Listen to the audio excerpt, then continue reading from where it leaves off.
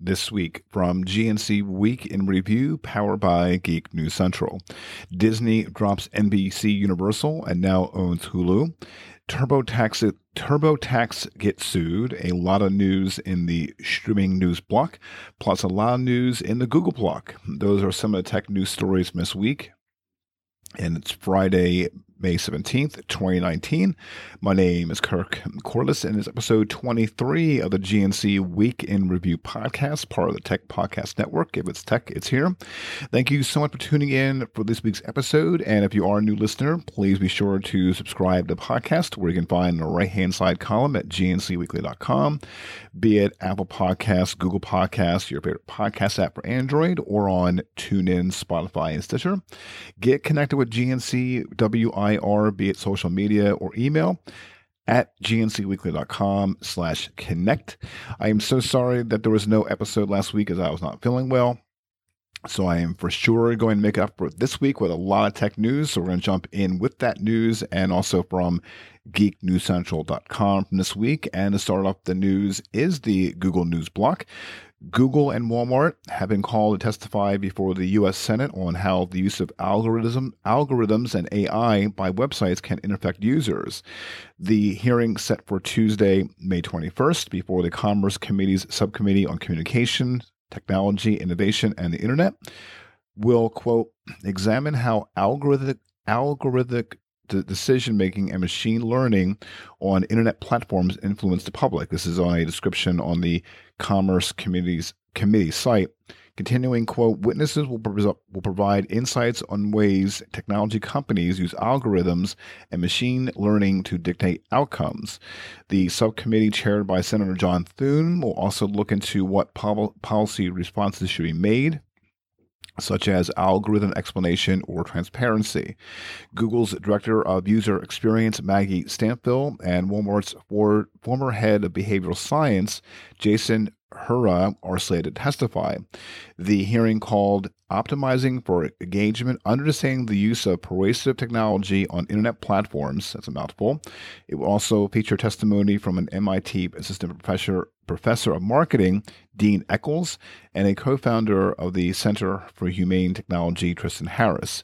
Walmart didn't immediately respond to the request for comment. Google said it had nothing further to add beyond its participation.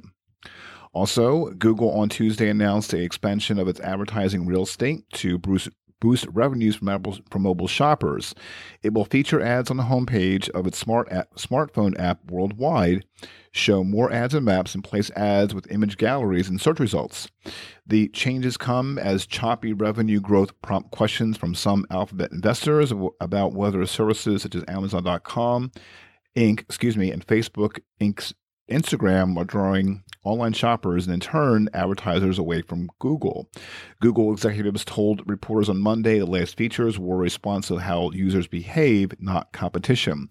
The Oliver Heckman, vice president of engineering for travel and shopping, says the company wants to make it easier for users to discover and buy new products because they shop in spurts while watching TV or sitting in the bathroom. He also says, quote, it actually changed with mobiles and what users expect from online service like Google. The ads on the Google homepage appear on what the company calls its Discover feature, a Facebook-style newsfeed that users swipe through to view and algorithmically personalized set of links to articles, videos, and other online content. The company said on Monday that ads would run wherever Discover is available, including on its mobile website, but clarified on Tuesday that ads would only be in the Google app. Google tested ads on Discover last year, when it said more than 800 million people were using the feature monthly. The gallery ads are part of an effort to make search results more visual. Ads with several images are expected to garner more clicks, which could lead them to being shown more results, executives said. Google has, continuing in the Google news, Google has agreed to settle a class action lawsuit brought by owners of the original Google Pixel, who said the company not only sold handsets with defective microphones, Pending the court's approval, Google could pay up to $500 to certain Pixel owners for a total settlement of $7.25 million. Pixel and Pixel XL devices manufactured before January 4th, 2017 are covered by a lawsuit. The proposed settlement groups owners of the 2016 Google Pixel and Google Pixel XL into 4 categories to determine the level of compensation to which they're entitled. The highest payout is due to be owed to anyone who returned a Pixel with a defective microphone, only to receive another defective device from the manufacturer. These claimants could be paid up to $500 in the settlement. Any owners who had just a single defective device could get up to $350, while anyone who had to pay an insurance deductible could have its value repaid. Even Pixel owners who experienced no issues with their phones at all could get up to $20 from the settlement. This isn't the only lawsuit that Google has agreed to settle this year. Back in April, the search giant agreed to settle a lawsuit relating to Nexus 6P devices, which suffered from a bug that could trap them in a boot looping issue. As part of that lawsuit, Google and the phone's manufacturer Huawei agreed to a $9.75 million settlement. A final decision on that lawsuit is due to be made after a hearing on October 10th. Since the court has yet to give its final approval in the Pixel microphone case, the link to submit a claim. The claim form isn't live yet. You can register to receive updates by filling out a form with the law firm conducting the case. I'll have a link in the show notes from TheVerge.com. A hearing to decide whether to grant preliminary approval for the settlement is due to take place on June 5th. Google did not immediately respond to request for comment. Google is combining its travel-related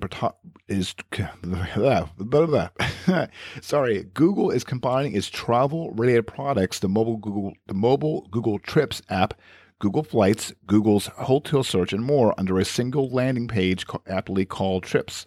Now, when you visit google.com/travel, you'll first find Trips, which lets users plan their travel by searching a destination to find options for flights, hotels, travel guides, or vacation packages. And once you book your trip, whether through the Google Tour or not, you can use Trips to see all the booking receipts to outline your itinerary, confirmation codes, and travel information, and present them alongside weather reports on your travel dates. Additionally, if you track flight prices on a Google search, the Trips page will also display updates for any changes that occur. According to Google, Trips will soon show hotels you viewed in case you still need to make booking arrangements. The new Trips landing page is now live on the web. Google did not specify how this will in fact impact the Google Trips mobile app, which is currently used as a competitor Triplet for displaying travel itineraries offline. It did say, however, that these Trips features will be accessible through Google Maps in the coming months. In the video streaming news block, Disney and Comcast announced a deal saying that Disney will assume full operational control of Hulu effective immediately. In turn, Disney and Comcast have entered a, quote, put-call agreement, which means that as early as January 2024, Comcast can require Disney to buy NBC Universal's 33% interest in Hulu. On the flip side, Disney can require NBC Universal to sell its interest in Hulu by January 2024 for fair market value. Fair market value will be assessed at the time of sale, but Disney has guaranteed Comcast a minimum sale price of $27.5 billion for the remaining stake in Hulu. As part of the agreement, Comcast has agreed to extend Hulu's licensing of NBC Universal content until late 2024. That means, despite Disney's immediate takeover, Hulu will retain NBC Universal content for the next few years. This goes on-demand content as well as Hulu Live. However, the agreement also states that NBC Universal will be able to run certain content on its own streaming service within 1 year's time in exchange for reduced licensing fee for Hulu. Reportedly, Comcast is preparing an NBC streaming service to launch sometime in 2020 at a price point below $12 per month. NBC Universal will also be able to terminate most of its content licensing agreement within Hulu in 3 years. Disney already owned a whopping 66% of the streaming service, a stake that evolved over time, and as Disney won battles against Comcast and Fox. Last year, Hulu was evenly divided between Disney, Fox, and Comcast, but Disney gained a controlling stake when it struck a major deal with 20th Century Fox. Comcast, through its property NBC Universal, retained the remaining 33% interest in Hulu until today. Last month, Hulu bought back a 10% stake from AT&T, as well as in a deal valued at $1.43 billion, leaving Disney with almost complete control of Hulu and its future. Speaking of AT&T in this block, and I'll have a link up in the show notes from CNET.com on a review of AT&T's Watch TV. It breaks down how it compares to other streaming services, the channels, using the service, should you get it. So I'll link up in the show notes so you can check out on AT&T's Watch TV, AT&T Watch TV, excuse me. And there's other news from AT&T a little bit later. The owner of a popular post-fight boxing commentary channel on YouTube is demanding that UFC stops taking down his videos, which only use still images from fights, with help from the Electronic Frontier Foundation. Boxing Now's John McKay points out that his videos are fair use, adding that unwarranted takedowns notices harm his business.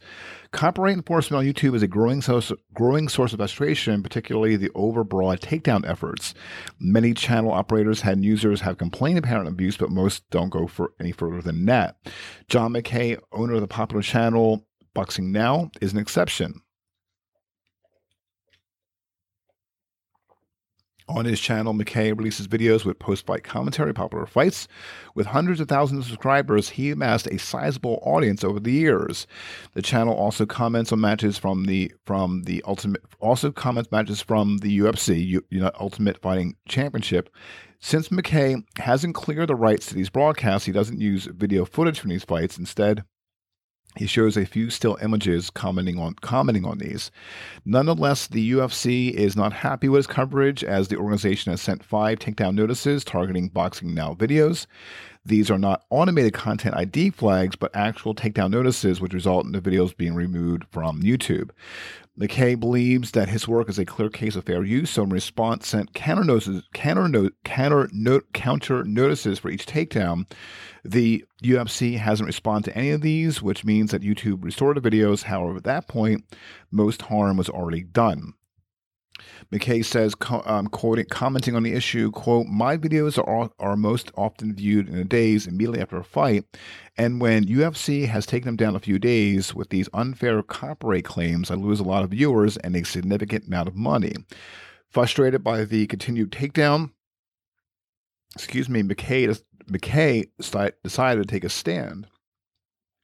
He reached out to the Electronic Frontier Foundation to help him address the matter.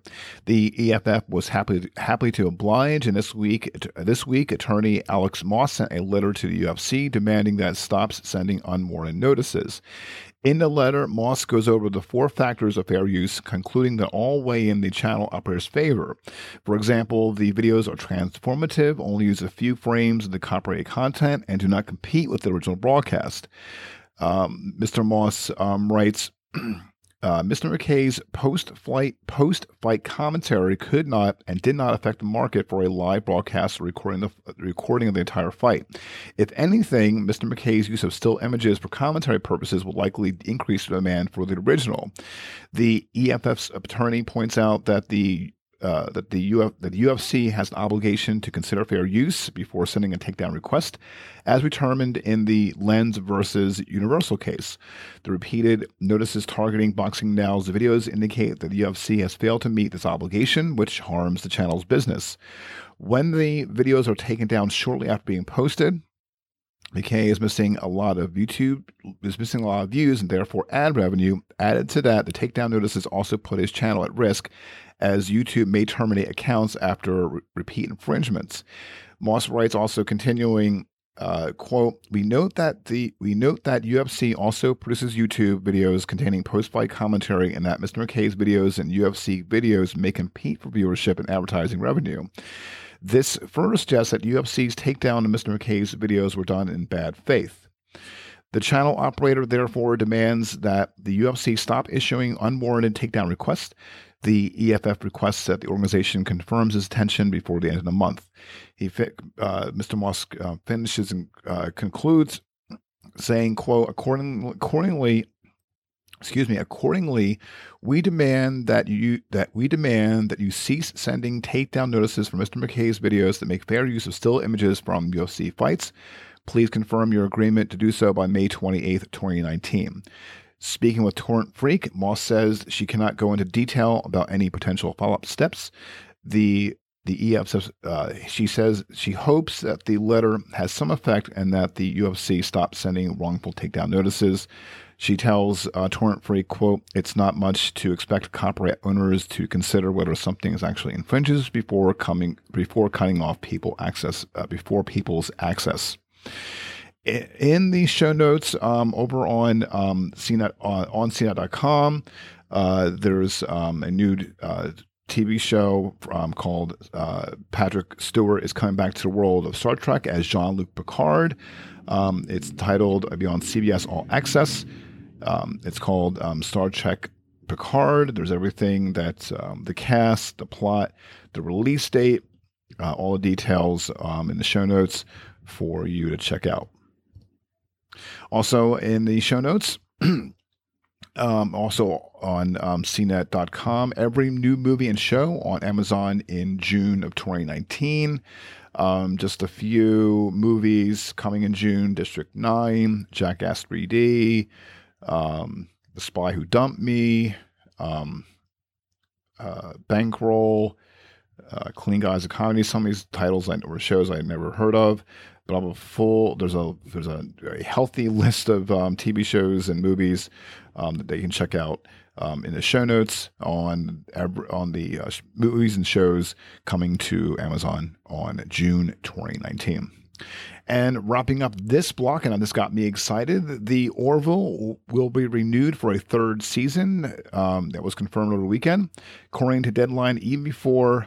Even before Fox confirmed the third season, The Orville was approved for $15.8 million in the latest round of TV tax credits. That's offered on a state-by-state basis throughout the U.S. to encourage in-state film production. That's up from the $14.5 million incentive the show got for season 2. While landing a tax credit did not guarantee a pickup, it certainly improved the chances. The series reportedly also has strong support from the network. The Orville has developed a devoted fan base, although season 2 dropped in ratings compared to the first season. According to Deadline, the new season averaged 5.4 million total viewers, compared to an average of 10.7 million during the show's first season. The series had an impressive list of directors behind the camera in both seasons, including Jon Favreau, Robert Duncan McNeil, Brannon Braga, and Jonathan Frakes. There's no word yet on how many episodes will be in the third season or when it will air.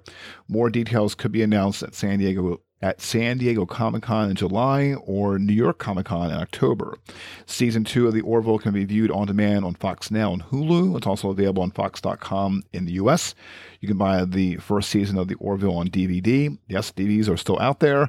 And you can also get a season pass from Amazon.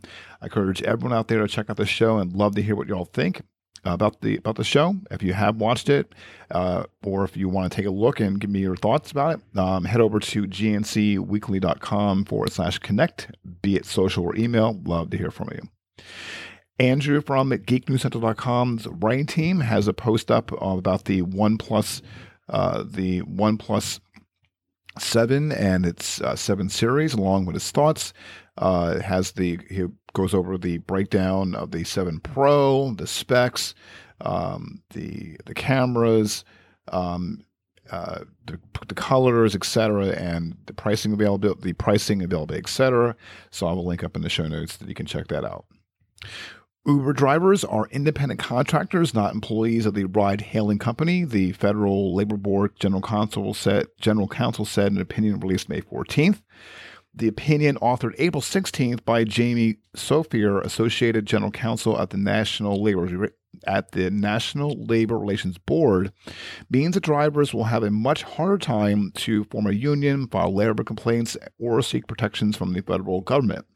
It states drivers virtually complete control of their cars, work schedules, and login locations together with their freedom to work for competitors of Uber, provided, quote, this opinion lines up with Uber's own stance on its drivers. The company classified them as independent contractors, arguing they are in business for themselves and thus ineligible for traditional benefits like overtime, minimum wage protection, and health insurance. Some Uber drivers contest that classification, though, and argue that Uber's algorithm exerts far too much control over their lives to be viewed otherwise. Many have sued Uber, but most of those cases have been sent to private arbitration. A Uber spokesperson said Tuesday, quote, we are focused on improving the quality and security of independent work while preserving the flexibility drivers couriers tells they value. Uber said it settled with a large majority of the 60,000 drivers in the U.S. who filed arbitration demands over their employment status. Uber said the settlement will cost between $146 million and $170 million, according to its IPO filing. In March, the company said it settled two other lawsuits with drivers of classification status for $20 million. Last week, hundreds of Uber drivers went on strike ahead of the company's much anticipated IPO. Drivers said they want better working conditions and more transparency from Uber over wages and access to the platform. Uber's stock price has dropped precipitously since the IPO, and concerns over the company's lack of profitability and a broader market crunch. Laura Payden, senior staff attorney with the National Employment Law Project, said in a statement, quote, this NLRB advice memo ignores the reality of Uber's relationship with its drivers and the myriad ways in which it controls the terms and conditions of their work. But it's hardly a surprise coming from a Trump administration, which has shamefully sided with big money corporate interests over working people at every turn. In Apple news this week, Apple will need to raise the price of the iPhone by 14% in order to offset the costs of new tariffs, JP Morgan estimates. The iPhone XS price would go from $1,000 to $1,142, the firm calculates, if the White House implements a 25% tariff on the rest of China imports. Bank of America estimates a 20% increase to the iPhone if Apple decides to move iPhone manufacturing to the U.S., but analysts say Apple is likely to absorb it. Is likely to absorb the tariff cost and passing on to its consumers. You can now use Apple Pay to make purchases from iTunes, the App Store, and AppBooks. MacRumors spotted the change in a recently updated support document. The added pay options are coming to users in the U.S., Canada, Australia, Singapore, Hong Kong, Taiwan, Russia, Ukraine, and the United Arab Emirates, but they might not be available in all these locations just yet. For eligible purchases, you'll now have the added security benefits of Apple Pay. The update comes just ahead of the Apple's card launch this summer. Engadget reported previously one incentive to use the card will be 2% cash back when you use Apple Pay, and 3% back if it's 3% back if it's for purchases from Apple. This change will make it easier to rack up those cash back perks. Intuit, the company behind America's most popular tax filing software, was sued this week for seemingly hiding a free version of its products from search engines. The class action lawsuit from TurboTax users from across the United States was lodged in San Francisco and joins one filed last week by the Los Angeles City Attorney on behalf of the people of California, also against Intuit. Both lawsuits claimed that Intuit's use of HTML meta tags to prevent search engines from indexing the website where the free software is available led to people being, quote, intentionally misled and deprived of the opportunity to make an informed decision about their tax filing service. In other words, people went straight to the paid-for system not knowing there was a free alternative. Under agreement with the Internal Revenue Service, tax software companies offer free filing versions of their products for those earning under a certain amount, typically $66,000 a year. In return, the IRS agrees not to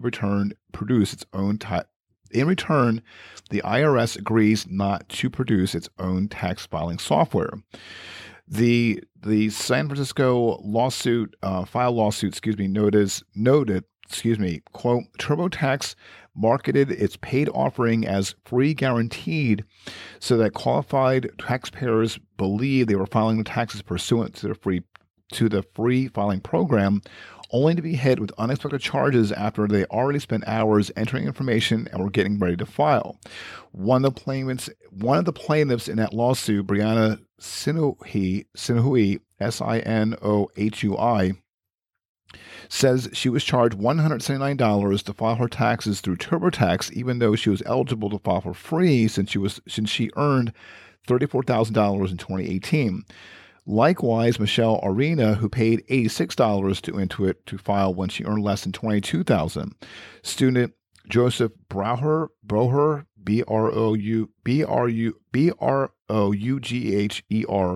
also paid $86 to file for his income of under $6,000. Sinoui lives in California, Arena in New York, and Brougher in Pennsylvania. The lawsuit also alleges that Intuit has broken state trade practices acts and business class in each of those states, potentially opening the company up to a U.S.-wide class action lawsuit. It also claims that Intuit's customer service representatives misled consumers in a number of different ways, including pushing the free edition and freedom edition of the software, neither of which are actually free. On Wednesday, the Federal Communication Commission announced a new measure that would grant mobile phone carriers new abilities to block the growing number of unwanted robocalls. The new rule would make it easier for carriers like AT&T, Verizon, and T-Mobile to automatically register their customers for call blocking technology. As of right now, customers have to opt in on their own. It will also allow customers to block calls coming from phone numbers that are not on their contacts list. Commissioners are expected to vote on the measure at their June 6 meeting. FCC Chairman Ajit Pai said, quote, allowing call blocking by default could be a big benefit for consumers who are sick and tired of robocalls. But making it clear that such call blocking is allowed, the FCC will give voice service providers the legal certainty they need to block unwanted calls from the outset so that consumers never have to get them. Robocalls are getting worse. According to reports, over 48 billion robocalls were placed in the U.S. in 2018 alone. Last November, Pai wrote letters to some of the U.S.'s prominent carriers requesting they deploy a pair of new call authentication protocols, STIR/SHAKEN internet networks by the end of this year. Once fully launched, the protocols will notify customer when a call is coming from a legitimate source and not a spoofed number. This week, Pai said that the FCC is also looking to provide a safe harbor for carriers to block unauthenticated calls. Also, a man who threatened to kill Pai's family was sentenced to 20 months in prison. Markara Man, a 33-year-old from California, pleaded guilty on August 31st, 2018, after making threats to Pai because he disagreed with the FCC's repeal of net neutrality rules. In one email to Pai, Man wrote, quote, I will find your children and kill them. U.S. Attorney G. Zachary Terwilliger of the Eastern District of Virginia said in a Justice Department announcement of the sentencing, quote, threatening to kill a federal official's family because of disagreement or policy is not only excusable, it is criminal. The case was heard at the U.S. District Court for the Eastern District of Virginia. Man was sentenced to 20 months in prison with credit for time served, along with supervised release for 3 years with special conditions. Those conditions include participating in a substance abuse program and mental health treatment, as well as paying, quote, any outstanding balancing towards location monitoring financial obligation.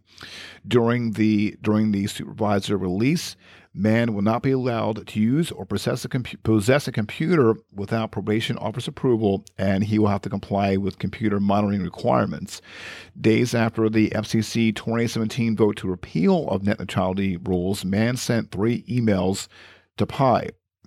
The announcement continues. The Justice Department announcement continues. The first email accused Chairman Pai of being responsible for a child who allegedly had committed suicide because of the repeal of net neutrality regulations. The second email listed 3 locations in or around Arlington and threatened to kill the chairman's family members. The third email had no message in its body, but included an image depicting Chairman Pai, and in the foreground and slightly out of focus a frame and slightly out of focus a framed photograph of Chairman Pai and his family. The FBI traced the emails to man's residence in Norwalk, California, and when initially confronted in May 2018, man admitted to the FBI that he sent the email threatening Chairman Pai's family. Man pleaded guilty to the crime of intimidating, interfering with, or retaliating against a federal official by threatening to murder a family member.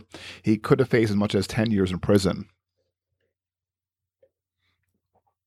When man admitted making the threats, he told federal law enforcement officers that he was angry about the net neutrality repeal because, quote, they pretty much ignored, like 80% of comments, they ignored us and just didn't care. This is according to an FBI affidavit.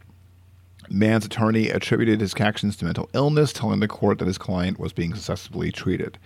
After Man's guilty plea last year, Pai issued a statement thanking law enforcement and FCC security officials for, quote, their hard work protecting my family and me. Hackers from Russia gained access to Florida databases in 2 counties before the 2020 presidential election, which says Governor Ron DeSantis and state law enforcement officials learned about the intrusion from the FBI and Homeland Security last week. Though he cannot reveal which counties were affected per a non-disclosure agreement. The FBI is set to brief members of Congress on the situation, and DeSantis' predecessor, Senator Rick Scott. The Mueller report on Russia interference in 2016 mentioned hackers gained access to at least one Florida's county network.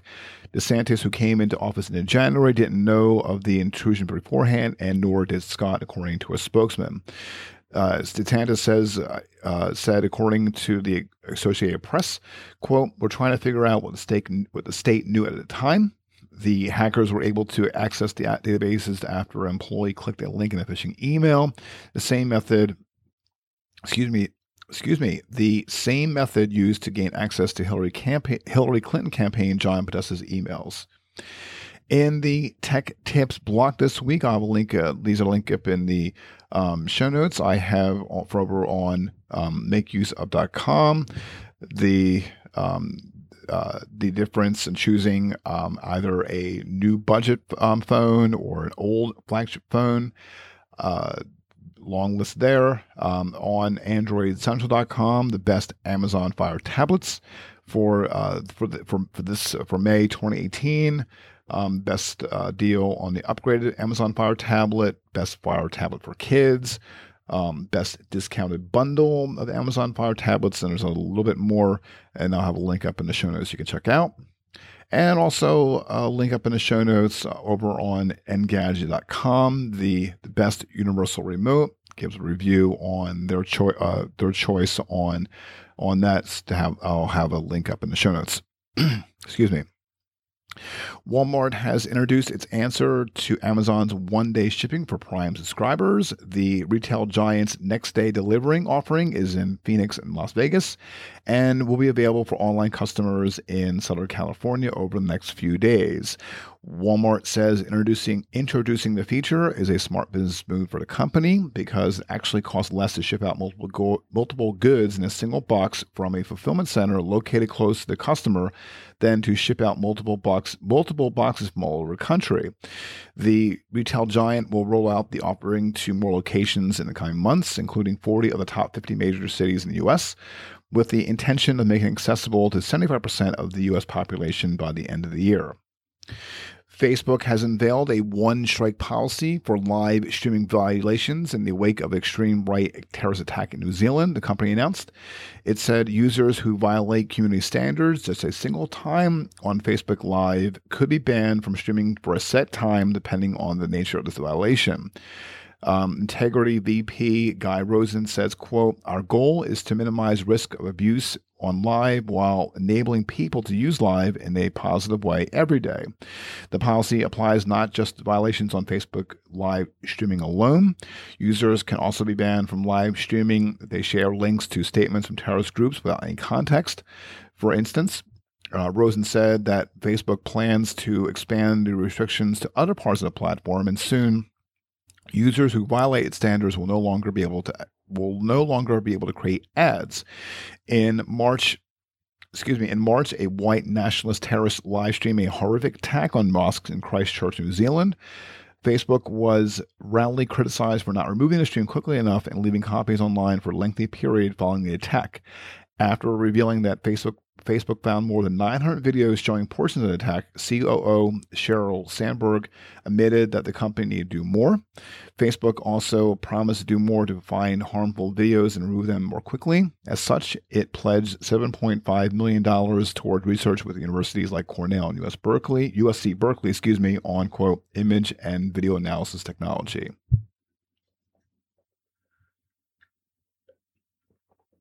Sony also has already confirmed that it's working on its next generation console. The company has also pointed out that the console won't be out before next year. A new report about the price and release date of the PlayStation 5 suggests that the console is going to be released November next year for $499. Respected Sony analyst Hideki Yasuda predicts that Sony is going to release its next generation gaming console in November 2020. He also predicts in his latest quarterly analyst report for the Ace Research Institute that the console will be priced at $499. The analyst also predicts a strong start for the PlayStation 5 when it does arrive. Sony is expected to sell 6 million units of the PS5 in the first year alone, followed by 15 million units in the second year. From what is known about the console so far, it's going to have an AMD Ryzen CPU with 8 cores based on the company's new 7nm Zen 2 micro architecture. It also gets a new Radeon GPU. It also gets a new Radeon GPU that's capable of ray tracing. It also get a new Radeon GPU. I said it twice, I apologize. That's capable of ray tracing, SSD storage, and custom 3D audio. Uber has announced the launch of a new feature called Quiet Mode. This is a feature that will be free to users, but only applicable towards Uber Black and Uber Black SUV premium riders. Users will be able to choose between a, quote, quiet preferred mode, quote, happy to chat, or select, quote, no preference if they don't really care. Speaking to TechCrunch, Uber product manager Aidin Gajjar, G-H-A-J-I-R, said, quote, we're looking to create more differentiation between the premium products and the regular products to encourage more trips. He also adds that apparently quiet mode is something that people have been asking for a long time. What's trending this week from GNCWIR last week on Google Trends, and speaking of Uber, with 1 million+ searches for Uber stock. On Twitter at number 2, Sam West, and if you don't know who that is, he is Kim Kardashian and Kanye West's latest addition to the world, a baby boy, and his name is Sam West. And finally, over on YouTube, trending at number 5 with 3.3 3 million views. The world's largest Jello pool. And the question, can you swim in it? By the looks of it, I don't think so. In the previous episode, there was a story about the Impossible Burger, and I want to make a correction somewhat. It's Burger King's Impossible Whopper, and the Whopper is going on tour. The Meatless Whoppers debuted in St. Louis, Missouri earlier this month. It was such a success that Burger King has plans to roll out all across the country. It arrived in 3 new markets, Miami, Montgomery, Alabama, and Columbus, Georgia. And to kick things off, an Impossible Whopper tour bus will roll through each city, offering games, music, and freebies. The Impossible Whopper tour bus stopped in Miami on Thursday. Then we'll go to Columbus and Montgomery, and you can track the tour locations on Burger King's Facebook page. I'll have a link in the show notes that you can check it out for that. And finally, this was all over Facebook, Twitter, and across the interwebs. Grumpy Cat, one of the internet's most famous cats, died this week due to complications with a urinary tract infection. She was just over 7 years old. Grumpy's cat's owners announced her death on social media with a post celebrating how her unique disposition says quote,